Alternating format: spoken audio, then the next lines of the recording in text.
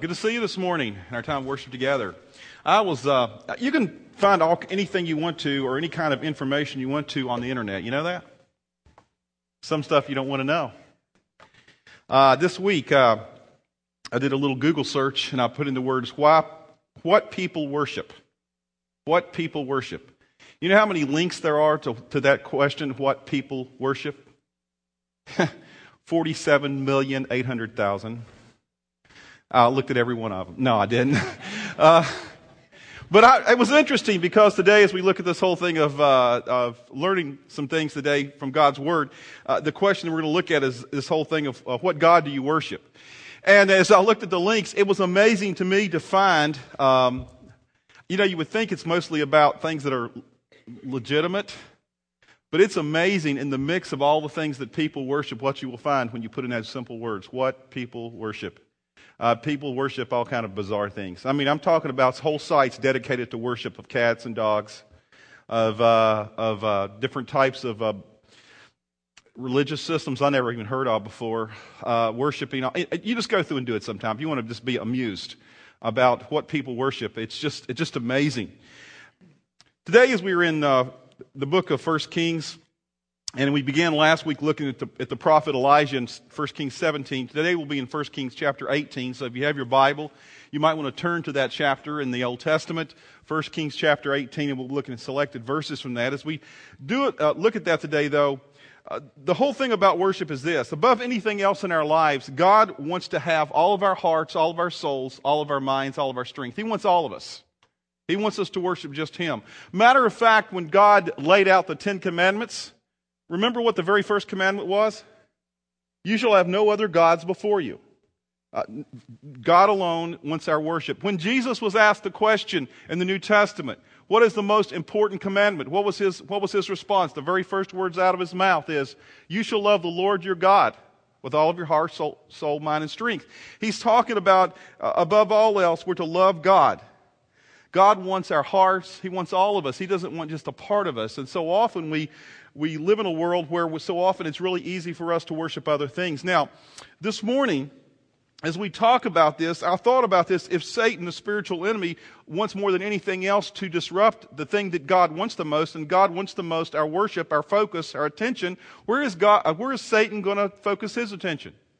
He's going to try to focus his attention on getting you and me, all of us, to worship other false gods, little g gods, in our lives. That's his basic plan in our lives. And it was obvious doing that Google search that he's succeeding in big ways, getting people to worship all kinds of little g gods, and putting false gods in the place of the one true God. It's called the sin of idolatry. And so today we're going to be looking at that. And the key thought for today is this: false gods promise what only the true God provides. False gods promise what only the true God provides. For instance, would you say that in our world today that people, let's just be honest, people worship money? Yes? No? You can talk. Okay, you can talk. Okay. Yes, okay, you would agree with that. People worship material possessions, money, things. The problem with money, and I mean worship, they spend a lot of their time, and whatever you worship is what you spend your time and your effort pursuing. And people do this because we believe, the thing is we believe that if we have enough money, we'll be happy and secure. Is that correct? Isn't that the lie that money tells us? Sure. We believe that. Let me tell you something, though. I don't care how much money you have, and you know this is a fact, that if you get cancer and you have 30 days to live, I don't care how much money you have. Is that going to give you security and bring you happiness? If your child is falling off the deep end of a cliff as a teenager and that you cannot get it, I don't care how much money you have. It's not going to help you to have security and happiness in life. Money, in a sense, is a false god because false gods promise what only the true God provides. Now, this morning, what we want to do is we want to look at the story of Elijah. Elijah, we talked about this last week, began to talk about the story of Elijah because Elijah is a guy who in the Old Testament has so much to say to us, to you and to me, about the world that we live in today. If you live in a world where you have financial stress, where you have stressors from the outside, where your world seems spinning out of control, where you feel insecure because of jobs, where you just have insecurity and stressors in your life, Elijah speaks to you and speaks to me. Last week we talked about Elijah and talked about Elijah was a prophet who was called to confront a king, and the king's name was Ahab, and he had a wife named Jezebel. You've probably heard of her before. She's become so famous that when you think of somebody, an evil woman, who do you usually call her? A Jezebel. And so she's become famous for that. And Ahab and Jezebel, the king and queen duo there, they were in succession of 19 kings before them of evil kings that had happened to come along in the history of Israel. And he was considered the worst of the worst. Ahab was. And one of the things on his long list of sin and wickedness that God was really opposed to him about was the fact that he had turned the people's hearts away from the one true God toward some gods called Baal and Ashereth. And as he had done that, he'd begun to focus their attention, to pull them in that direction. And so what he does is he sends the prophet Elijah to tell him that there's going to be this drought in the land. And the reason for the drought is because you have turned the hearts of the people away. And by doing that, what you're doing is you're causing your own demise, your own downfall in a real sense. And what happens to him then is Elijah confronts the king, and we saw that at the beginning of chapter 17 last week. And as he talks to him and tells him, he says, there's going to be this drought in the land. And then we think it's going to be this big showdown right away, but God does something interesting. He sends him off for some preparatory work. He sends him off to get him prepared for what he's going to do. And for the next 2 to 3 years, we see Elijah not confronting the king directly, but he kind of lays down this edict. There's going to be a drought in the land. It's going to be devastating because we're in an agricultural society and everything's dependent upon rain. And he sends him last week, if you were here, to a place called the Kerith Ravine. The Kerith Ravine is representative of a place where God does preparation in our lives. And we talked about the word Kerith means cutting. It means cutting down to size. In a real sense, it's a symbolic thing about how God takes in our life, some place in our life. We all go through these Kerith Ravines, these places in our life where God works in our life in a way where He begins to prepare us for what He has in store for us down the road. And so for the next few months, Elijah's in the Kerith Ravine, and then he's called to leave there, and then he goes to a place where he's going to learn total dependence upon God, in this place where he's in this lady's house who's a widow who has one son, and he goes through this whole process there. You can read in chapter 17. We talked about that last week. And we see the prophet developing into the man of God that God wants him to become. And now this week what we want to talk about is we see finally at the beginning of chapter 18, it says this: after a long time in the 3rd year, the word of the Lord came to Elijah, go and present yourself to Ahab, and I will send rain on the land. So Elijah went to present himself to Ahab. After laying down this edict almost 3 years before, he finally is called by God. You're prepared, you're ready, go and do what I've called you to do. Go and talk to Ahab. And that's where we pick up the story. And in 1 Kings chapter 18, verses 17 and 18, it says this: when he finally encounters Ahab, it says this: when Ahab saw Elijah, he said to him, "Is that you, O troubler of Israel?" Now that word troubler doesn't sound very harsh, does it?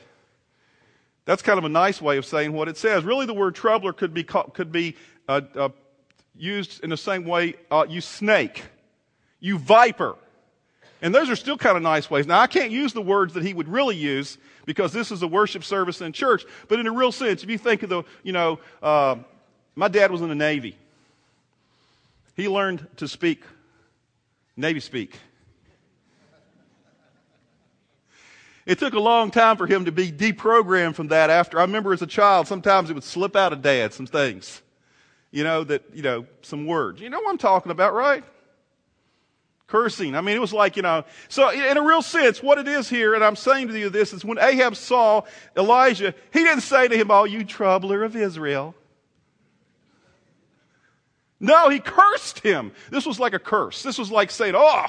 You think of the worst thing somebody could call you, that's what he was calling him at this point in time. Basically, he was saying to him, he's saying, "You're the problem. You're the one that caused this drought. Ahab wouldn't take responsibility for it. He said, you're the problem, Elijah. And then Elijah turns right around to the king, who was the king, the person who had ultimate control in that land, the person who was the worst of 19 kings in a row. And as he came to him, what he did is he says to him this in verse 18. He says, no, I've not made trouble for Israel, Elijah replied, but you and your father's family have. You've abandoned the Lord's command and you have followed the Baals. I've made problems for you. And basically what he's saying to him is saying, you're committing the sin of idolatry. You're the one who's caused all this. You're the putting false gods ahead of the one true God. Now you probably have not used these words before, but there's two words that we use in seminary called monotheism and polytheism. And it's real easy to understand. Theism means God, mono, one, poly, multiple. Okay, that's all it means. And as Christians, we call ourselves what? Monotheist. Now, you probably don't go around and say, oh, I'm a monotheist. You don't use that term, do you? But that's really, in reality, is what we are. We believe that there's one true God.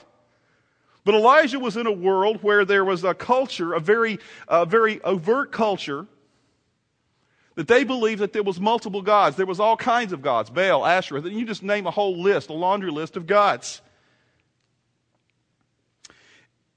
And so it was very common for people to believe in multiple gods at the same time, not the one true God. That's what he was combating here. And you're going like, well, we don't live in a culture like that, do we? We're not as overt. But we do. Truly, I believe many of us, most of us, all of us, who call ourselves Christians, we say that we're monotheist, but we practice polytheism. We do. We have other things in our lives that become gods for us. Things that we spend up much of our time, much of our effort worshiping, spending time focusing our attention upon, our energies upon. I've said this before, if I want to know what's most important to you, all I have to do is look at your checkbook and your calendar, or PDA, or whatever it is you keep your, whatever it is technology-wise that you do it now, Or matter of fact, I don't have to do that anymore. All I got to do is if you blog or use Twitter or Facebook, I can know exactly what you're doing because some of you spend a lot of time doing that. And so I can keep, not that I want to keep up with that or even care, but the issue is that if somebody wants to know where you spend your time, that's all they have to do, right? If somebody was to look at your blog, your Twitter, or your tweets, that's what Twitter's things are, right? I don't know exactly what you call them, but or Facebook, and look at what you do. Why would they say that you are a monotheist, or would they say you're a polytheist? Would they say that you focus your attention as fully possible upon God, or is it upon a whole bunch of stuff that kind of keep you distracted from the one true God? So, in a real sense, even though we don't have this overt world like Elijah had, where people were, having these Baals and Asherahs and other gods as well out there, we live in a world that's very similar. The question for us today is this: what are the false gods that you serve? What are the false gods that you and I serve? What are the things that we put ahead of God? Sometimes, I have to tell you personally, sometimes I have made the church my God. You're going, well, the church is about God. No. The church is the organization, the thing that God uses to bring His purposes in the world, but the church is not God. Sometimes I've used my job, the thing is, growing the church, serving the church, that's become almost the idol in my life. I have to admit that. Sometimes my family has become my God. There's been periods of time in my life when I've spent much of my time focusing all my energy on my family, to the detriment of my relationship with God. So I ask you, what are your gods in your life? What are the gods in your life? I'd ask you to be honest, because some of us have false gods we've elevated and we've erected to the place where God should be alone. The sin of idolatry. Sure, we're monotheistic in our beliefs, but our practices tend to be very polytheistic in our world today. Now, Elijah the prophet makes a very prophetic and strong statement in regard to this whole concept about what's going on. He looks at the people, what they're doing. They're going back and forth. They're kind of like this. What they're trying to do is they're trying to ride the fence. You know what riding the fence is, right? You know what happens when you ride the fence too much? You get splinters. because you can't do it. Or you fall off one side or the other. You cannot sit literally, you can't in your life ride the fence. You need to decide which side you're going to get on, you know? Riding the fence is a view that we so often have, like when people are waver between two opinions. They can't make their mind up what they're going to do. That's what riding the fence is. And in a real sense, what Elijah does today in the scripture we're going to look at, he tells people, quit riding the fence. Make a choice. Make a choice about what you're going to do. He says, this is, if you could make one statement about chapter 18 of 1 Kings, it's this. People, it is time to quit wavering. It's time to quit wavering. You know, if you're having struggles in your life, if you're going through a time of stress, if you're going through a time of uncertainty, one of the major solutions to that is to quit riding the fence. It's only causing you more anxiety in your life. It's only causing you more problems because you can't ride the fence. Verses 19 through 21 of 1 Kings chapter 18 says this. The king says, now summon the people from all over Israel to meet on Mount Carmel. What he does is that Elijah, when he encounters King Ahab, he says to him, okay, we're going to have a test. We're going to talk about this thing. We're going to decide once and for all who is the one true God. I want the people to understand this thing that you've been doing. And the thing you've been doing is telling people to worship Baal and Asherah. But instead, God wants the people to only worship Him. So what we're going to do is we're going to have a throwdown. Showdown, throwdown, whatever. They call them throwdowns now in wrestling, right? I don't know. I don't really get into that stuff. But anyway, it's going to have this contest. And this contest is between the gods of Baal and Asherah and the one true God of Jehovah God. And he says, King, now summon the people from all over Israel. Says, I want everybody to show up. You get as many people there up on Mount Carmel as possible. And then this is what I want you to do. And bring the 450 prophets of Baal and the 400 prophets of Asherah who eat at Jezebel's table. Now, let me ask you something. You think you're going to have a big bunch of people over for Thanksgiving? Think about this table. 450 prophets of Baal, 400 prophets of Asherah, 850 people, if I can do the math. Plus whoever else has to be in the household. I mean, that's the people that eat every day at this table. It was a big table. There's a lot of people there. So he's inviting all these prophets. In that day and age, it was shown, you know, whatever prophet or whatever God was the big God had the most prophets. And so we see these guys have lots and lots. I mean, these guys, these gods have lots of people who follow them. And these prophets are going to show up, he says, have them show up. So Ahab sent word throughout all Israel, and he assembled the prophets on Mount Carmel. And then Elijah went before the people, and then he asked this question. How long will you waver between two opinions? How long will you waver? Then he says this. If the Lord is God, follow Him. But if Baal is God, follow him. And then it says this. But the people said nothing. What a bunch of wimps. I mean, they can't make up their mind about who to follow. I mean, they're going around, they're going, uh-oh. I mean, we don't want to make a choice. We live in a world because we have so many choices so often that we so often are paralyzed with fear to make choices. And what Elijah is saying to these people and what Scripture is saying to us is we have to make a choice in life about who we're going to follow. You can't keep one foot, you know, on this side of the fence and one foot on this side of the fence and be very comfortable very long. We need to make a choice. Quit wavering. What are you going to do? I believe if Elijah were here today, he'd say the same thing to us. Exact same thing. He'd say, quit wavering. He'd say, quit wavering. I mean,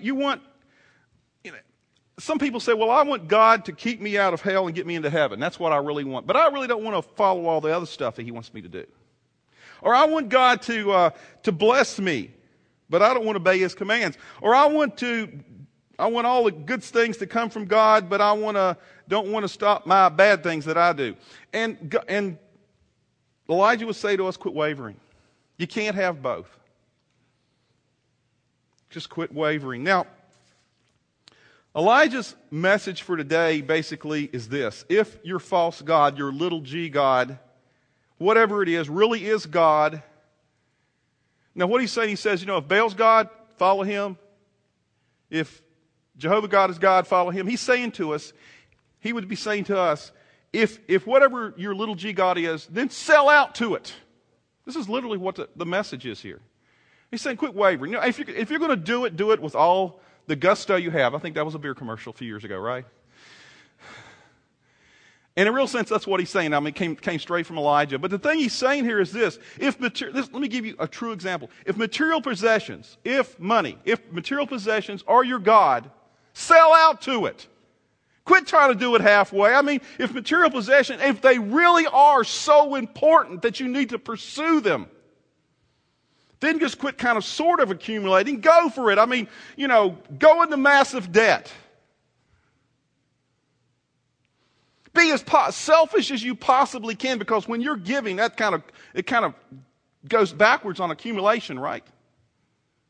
I mean, if the greatest thing is accumulation, then everything you do should be justified. I mean, if you want to steal, because if accumulation is the God that you follow, then go for it. Don't do anything that would diminish your ultimate goal of accumulating. If accumulating is truly your God, then go for it. Or if your career is your goal. Guys, let me talk to you for a minute. If your career is your goal, then just don't halfway go for it. Go for it. I mean, spend 100 hours a week at work. Ignore your wife, your kids. Do whatever it takes to get ahead. If your career is your God, then go for it. Women, if your kids are your God, go for it. Ignore your husband totally. Spend every waking moment doing everything you can for your kids. Don't worry if divorce is in the horizon because, you have no relationship with. Don't worry about that. Go for it. That's what Elijah said. Go for it. If that's going to be your little g God, go for it. But then he says this at the end of all. He says, but if Christ, the Son of God, is the one true God, then quit wavering. Serve him with all of your hearts. Quit trying to ride the fence. Trust him with your time, your talents, your resources. Go for it.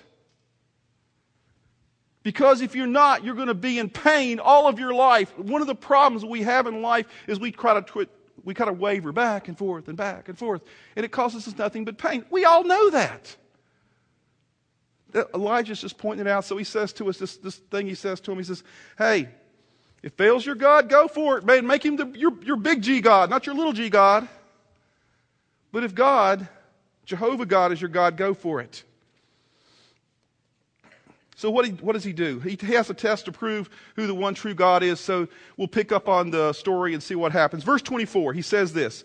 Then you call on the name he says, when they bring all the people up there, they get all the prophets of Baal up there, and he says this. Then you call on the name of your God, and I will call on the name of the Lord, and the God who answers by fire, he is God. Sounds like a fair test? And all the people said, what you do is good. What you say is good. And you know why? You know what Baal was the god of? Sun god. Fire. Shh. Man, if there's one thing that a sun god should be able to do, it's shoot fire down, right? So they're going like, wow. I mean, you're a toast, Elijah. I mean, the sun god is going to just wipe you out. But Elijah knew he was just a false god. He knew he wasn't a real God. So Elijah, he believed in that. But, he was still standing before 850 prophets and a whole bunch of people to prove this because he believed in the true God. And then in verse 26, Scripture says, so they took the bull, the prophets of Baal, took the bull given by them and prepared it. Then they called on the name of Baal from morning till noon. "Oh, Baal, answer us," they shouted. But there was no response. Duh. No one answered. I mean, can you imagine? It's like you going out and taking your little g God, you get a pile of money, laying it on the floor there and dance around it from day and night, go, oh, please, call that fire.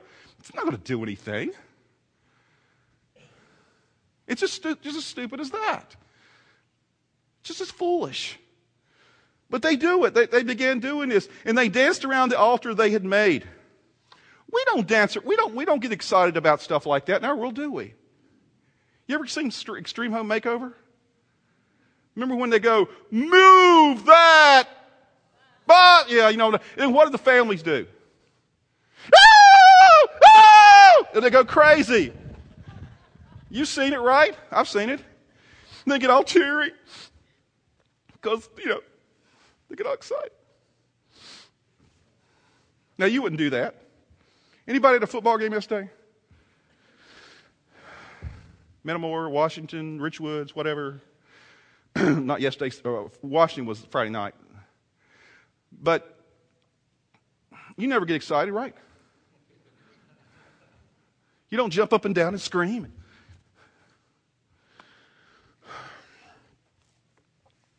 No, we don't do that kind of thing. We're more sophisticated than that. So nothing happened. Nothing happened. And I love it. Then Elijah does something that I cannot believe he does. I mean, this guy's in front of 850 prophets of Baal, King Ahab, the guy that can just wipe him out right in 1 second if he wants to. He does all this. Nothing happens. And then he begins to do this. He begins to mock them. Verse 27. At noon, Elijah begins to taunt them. He says, shout louder. Surely he is a god. He uses a little g. Perhaps he is deep in thought or busy. Now, I got to take it aside for a minute here. The word busy in Hebrew is an interesting word. I thought about, I'm going to share it with you anyway. I don't care. The word busy, if you have the Hebrew, it can mean either he's gone hunting or he's relieving himself. Literally, it means that. I mean, here is Elijah taunting. He says, the God, your God, perhaps he's deep in thought, or maybe he's reading the newspaper, like most guys do. Or he's traveling. Maybe he is sleeping and must be awakened. So what did they do when they taunt him? It says, we won't read the next few verses, but the next 28 through 35, basically it says they began to shout louder. They did exactly what Elijah said. Like that's going to wake up their God, this false God. And they began to do that. And then it says they began to cut themselves. That's kind of part of their process there. They began to do all these things because they were at wit's end. Their God wasn't doing anything. So finally, at the end of the day, they danced, they cut themselves, and nothing happened. And then Elijah does this. 1 Kings 18, verses 36 and 37. At the time of the sacrifice, the prophet Elijah, that means the time, they'd already done all their sacrifice. Now he sets up, and the verses tell about how he does this. He sets up the altar, rebuilds the altar to God that had been torn down. He puts his bull upon it. He goes through this whole process. You can read all about that there. And he pours water over it. He does all this stuff to prove, this is not just dry stuff. This is, water-soaked wood, and there's a bull upon it as well. And it says, at the time of the sacrifice, the prophet Elijah stepped forward and prayed, "Oh God." Now notice, the prophets of Baal were shouting and screaming and dancing, and Extreme Makeover, doing stuff. They were doing all that stuff. And what Elijah does, he calmly gets up and he begins to pray to God, probably passionately. I've been passionately praying at that time. And he begins to passionately pray. He says, "O Lord, God of Abraham, Isaac, and Israel, let it be known today that you are God in Israel and that I am your servant and have done all the things at your command." He had been through the Kerith Ravine. God had prepared him for this. He had spent 2 years at a widow's house with a little bit of oil and a little bit of flour and a grain in containers that continuously was miraculously God kept providing. He had learned obedience. He had learned to follow God during those times. This wasn't just a shallow faith that was learned, let's just have faith and just, this was a faith that was deep. And he says, "I've done all these things at your command. Answer me, O Lord. Answer me and this is why he says this. Not so you can make a big deal, but so that these people will know that you, O Lord, are God and that you are turning their hearts back again." See, he was not talking to people that didn't understand who God was. These are people who had followed God at one time, the one true God. And their hearts had been turned away to the little g gods. And now he prays this prayer. He prays this prayer. Can you see Elijah's heart in those statements? He's saying, God, more than anything else, I want your will to be done. I want you to be glorified. I want you to be the person that you're the God that people worship with all of their energy, with all of their heart. They believe in you and you alone. When I look at that, that's the thing that I desire for us as a church. I know that God desires that as a church, that we would worship God, big G God, not the little g gods that we have in our life so often. That we spend our energy. Yeah, it's all right to have hobbies. It's all right to have other things in your life. I love to go to football games. I will be there jumping up and down too. But that doesn't, ultimately when the game's over, and I'm sorry that Washington lost, okay? And when Metamora loses and, Richmond, I don't know who's going to win and lose, but it doesn't really matter. I know that's heresy, but the thing is, if we make them our big G gods, and when they lose, that becomes we were devastated. But the issue is that God wants us to understand that ultimately in life, the only thing we should be devastated about really in life is when the big G God is not worshiped and not honored. That should devastate us. That should break our hearts. And more than anything else, Elijah is saying, hey, we quit wavering. Make a choice. Go for it. The reason you're so messed up, folks, and he's saying to these folks, and he's saying to us, is because you haven't made a choice. You try to keep riding the fence, try to, be on both sides at the same time. It doesn't work.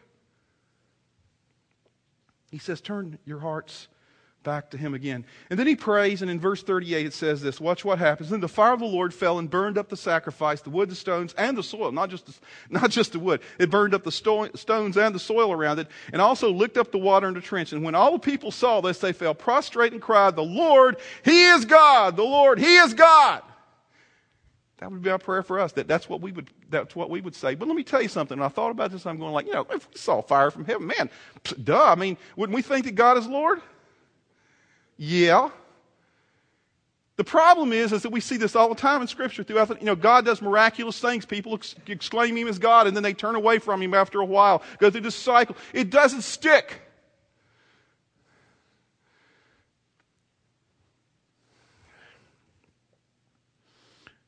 So why doesn't God show Himself like that today? Why doesn't, like a prayer up here, God, burn up all... No, I don't want Him to burn the boxes, no. Because y'all spent too much time getting these together for these children overseas. But the thing is that, why does He do that? Well, I thought about that. 2,000 years ago, He did something more miraculous than burning up stones. He came as a person into the world, as a man into the world to encounter us face to face in the form of His Son, Jesus Christ. And He proved that He was not only master of fire, but He was master of life and death. He proved to us through what He did upon the cross that He cares more for us than we even care for ourselves. That He'll do anything for us, even though we don't deserve any of it.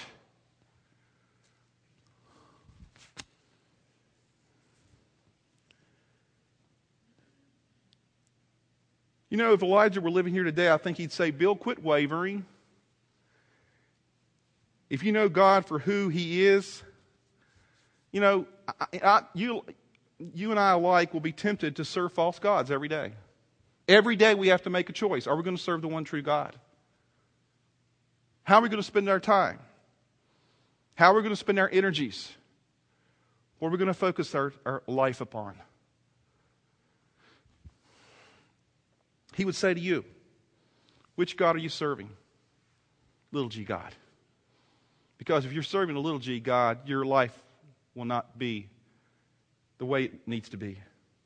And if you want to get out of the mess, quit riding the fence. Choose the one God and go for it.